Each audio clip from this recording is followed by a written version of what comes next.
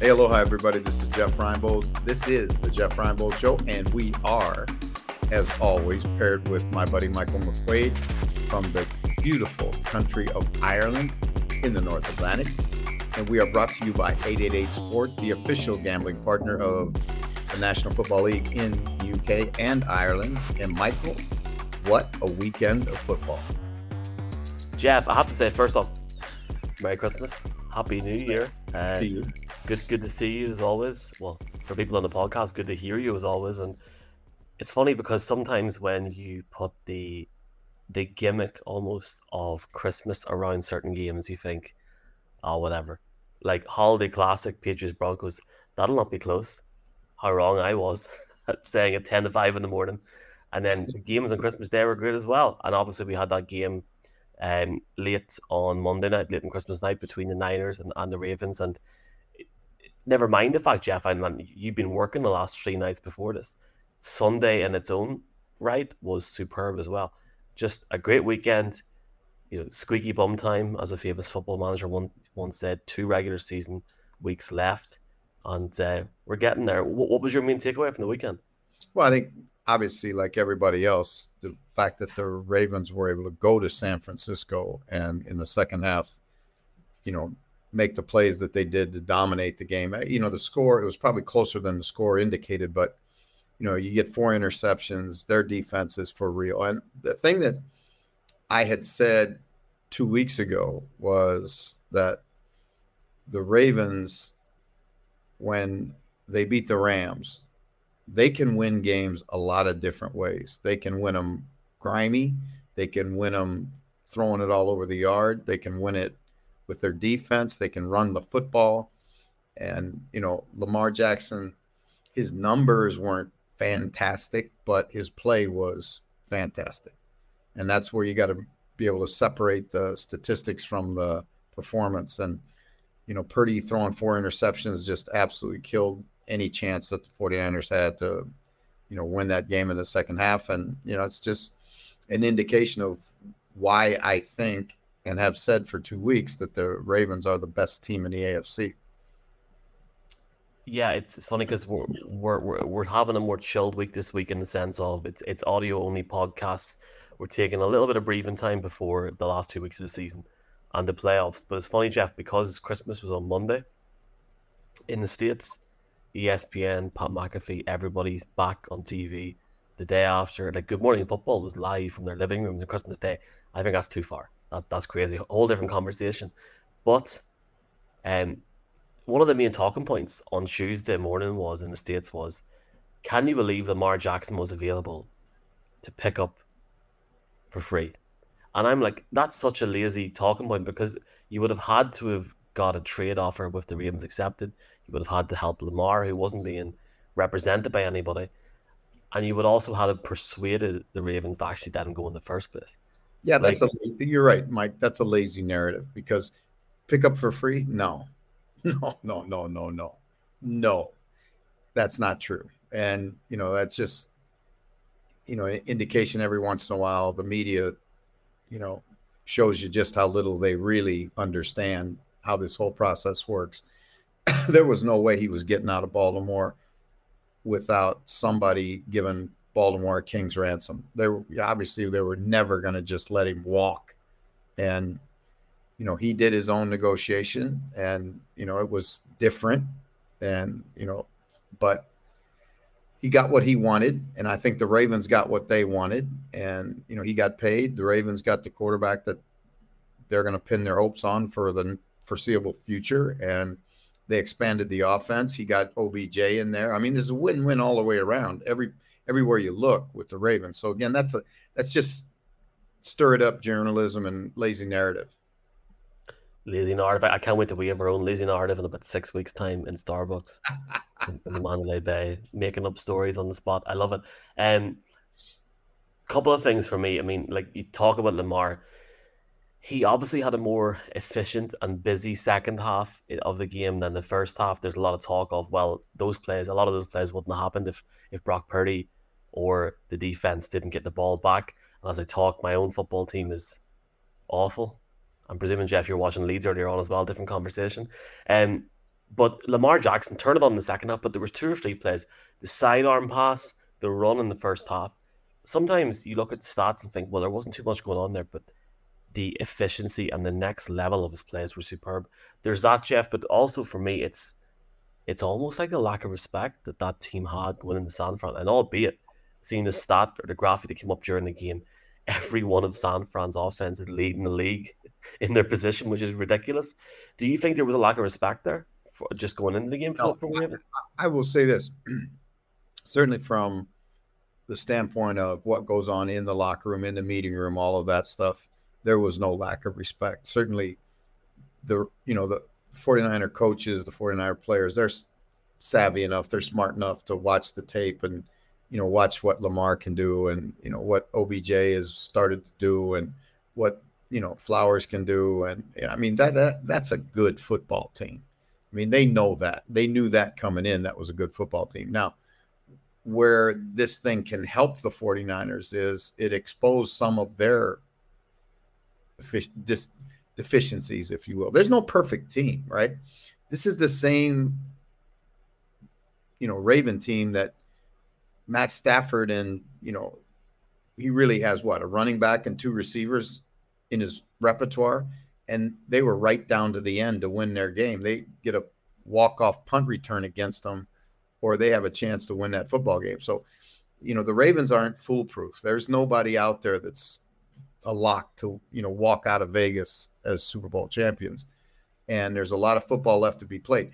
How about the Dolphins and the Cowboys? What a incredible game that was. And did that wipe off some of the lazy narrative on Tua Tagovailoa? Maybe, right? Did that add more, to the lazy narrative that the Cowboys can't win on the road, or that they don't, they can't play outdoors, or any of those other things? They're not as good as they are indoors. I get that. I mean, you can statistically, you can analyze it all you want, but they're starting a left tackle who's or playing a left tackle, who's a backup. And late in the game, when they're knocking on the door, I think they were on the 1-yard line, if I remember correctly, Fangio dials up a nickel blitz, and the tackle just completely screws up his assignment. And Chubb goes in untouched. And now all of a sudden, instead of, 2nd and goal from the 1, it's 2nd and goal from the 7. And they're able to hold them out of the end zone and, keep it to where Miami can go down and kick a field goal to win the thing. I mean, and then one more time in that drive that Miami has, there's a 15-yard face masking penalty. And the Cowboys are what? The most penalized team in the National Football League. And, when you make assignment errors and you give up penalty yards, you can get beat against good football teams. There's a lesson in that. Now, if they learn it, good. If they don't learn it, they'll be out of the playoffs before Vegas. We'll be in Vegas before they are in Vegas if they don't learn it. I mean, it'll be a situation where the whole team will be there, or 2 or 3 guys will be marketing donuts beside us, hopefully, on the same floor. Just before we talk, or just before I mention just my thoughts on that game, Lamar Jackson's 19-1 against the NFC as a starter. The only team that's defeated him is Daniel Jones. So a bit of positive Giants talk there for a split second. We'll come back to that in a bit.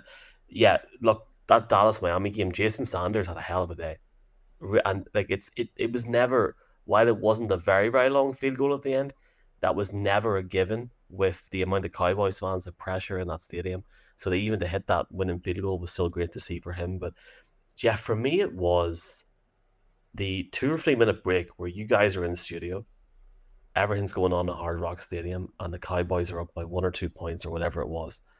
And for me, it was, right, can Tua and the Dolphins make this drive? Can they do it? Can they forgo all the doubters, all the talk? And it's unreal how easy they made that look. Like, they weren't that great on the run on that day collectively with all the guys on the running game in Miami, and they made that final drive look so well. Like, I watched it back 2 or 3 times. It was a joy to watch, but I guess the biggest question now goes For Dallas, obviously, the big one is how do they see out the season? They have a big game coming up this Saturday night. And then obviously Miami play Baltimore this week as well, which we'll talk about in our Week 17 thing. But there's just so, like you've said, there's so much more football left, but there's so many more questions. A great day for Tyreek Hill, but also Smythe on the receiving. And Tua's took it to the next level for sure on a game like that. Yeah, I think that was I thought he was really, really sharp. There were two throws that I think he would like to have back. He missed an open receiver down close in the end zone one time. Then another time they had a free rusher off the edge, and he missed time to throw to Tyreek Hill on a slant route. That would have been a big, big play. But other than that, his decision making was, I thought, really good. The ball was out of his hand quickly. You can really see how comfortably he is in the offense and knowing where everybody's going to be. For the Cowboys, it's a little bit of the same old, right? I mean, yes, they didn't give up 250 whatever yards like they did against Buffalo the week before. But when Miami needed to run the ball and had to run the ball and wanted to run the ball, they ran the ball. And it's the same place where the ball hit again. It's now, they got to the Cowboys have got to get Jonathan Hankins back, their big space eater nose tackle, because Mazi Smith is just not getting it done for him inside. He's getting knocked over two gaps. He's getting knocked up to the linebackers. Their pass rush. I thought Des Lawrence played an outstanding game, and Parsons was Parsons. The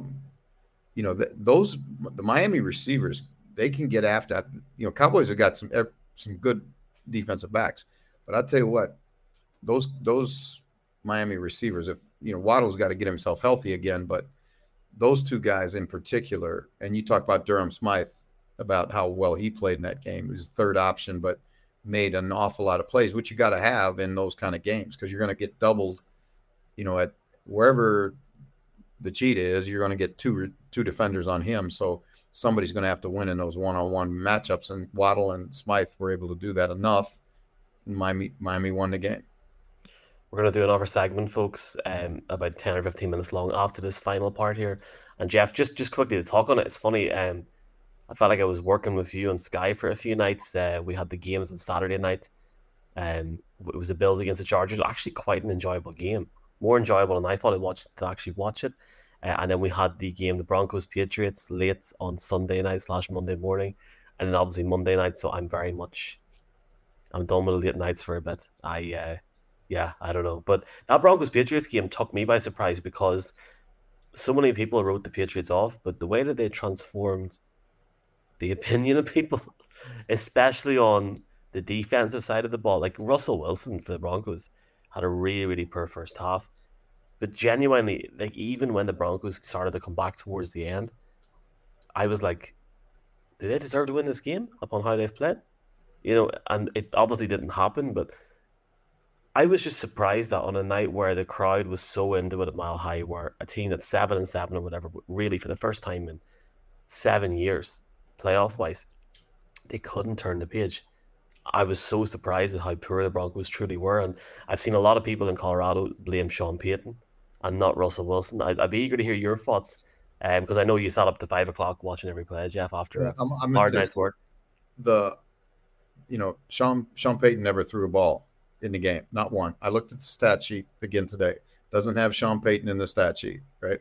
Has Russell Wilson in the stat sheet, right? That's the game. That's the reality, right? So don't hide behind the coach.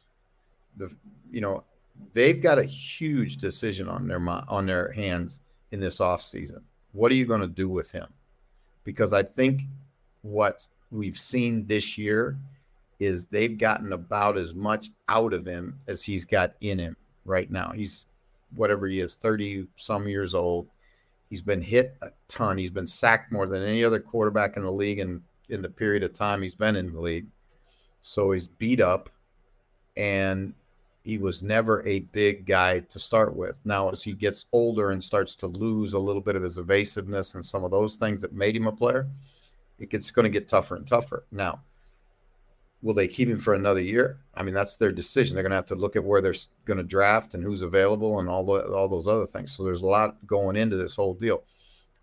I think too that you got to understand we are so quick to judge, right? And you look at what Belichick did against Russell Wilson, and then you go back another week and look what he did to Patrick Mahomes. I mean, they were in the fourth quarter with a chance to win that football game, and they're playing freaking Bailey Zappi at quarterback against Pat Mahomes, right? And, again, everybody wants to dismiss Belichick, and can't do this, and he can't. I'm telling you, he played, quote, the best quarterback in football, and he's got a chance to win the game in the fourth quarter. Then he comes back against a guy. They have no playoff aspirations whatsoever in New England. And he's playing a guy that shouldn't be playing in the National Football League in Bailey Zappi. And they're going against Russell Wilson, right? Sean Payton, and a Broncos team that has played well in the last half of the season. And they win, right? So it's just like I shake my head sometimes and I go, don't think that guy all of a sudden got senile or got Alzheimer's or whatever and can't coach anymore. And then it was really interesting watching the Eagles game last night, Mike, and I brought this. I really wish we had the telestrator because there was so much going on in that game that really needed to be brought to the audience's attention. And I think Daryl Johnson's a great color guy, right? But he really missed, in my opinion, on the radical change in the Philadelphia defense this week. Last week, Matt Patricia gets the defensive coordinator job like on Tuesday or Wednesday, right? So he can't go in and change very much going into his first game. They go and get beat on a 92-yard drive, I think it was, with a minute left to play. And he can't pressure the quarterback, and they can't get pressure to the quarterback, right? So in the game, and I pointed this out on Sky, I watched the first quarter, and I'm thinking to myself, whoa, all of a sudden, I'm watching the New England defense, not with, blue jerseys and red numbers on. This is the Philadelphia Eagles, and they're lined up in Belichick's defense, the 3-4. They got 5 D linemen on the field. They're, all that stuff, right? And all of a sudden, right, they're transformed on defense because their defense played really well, I think. And, they gave up the one play where the safety didn't have enough depth in cover 2 and got beat on a long throw by Tyrod Taylor.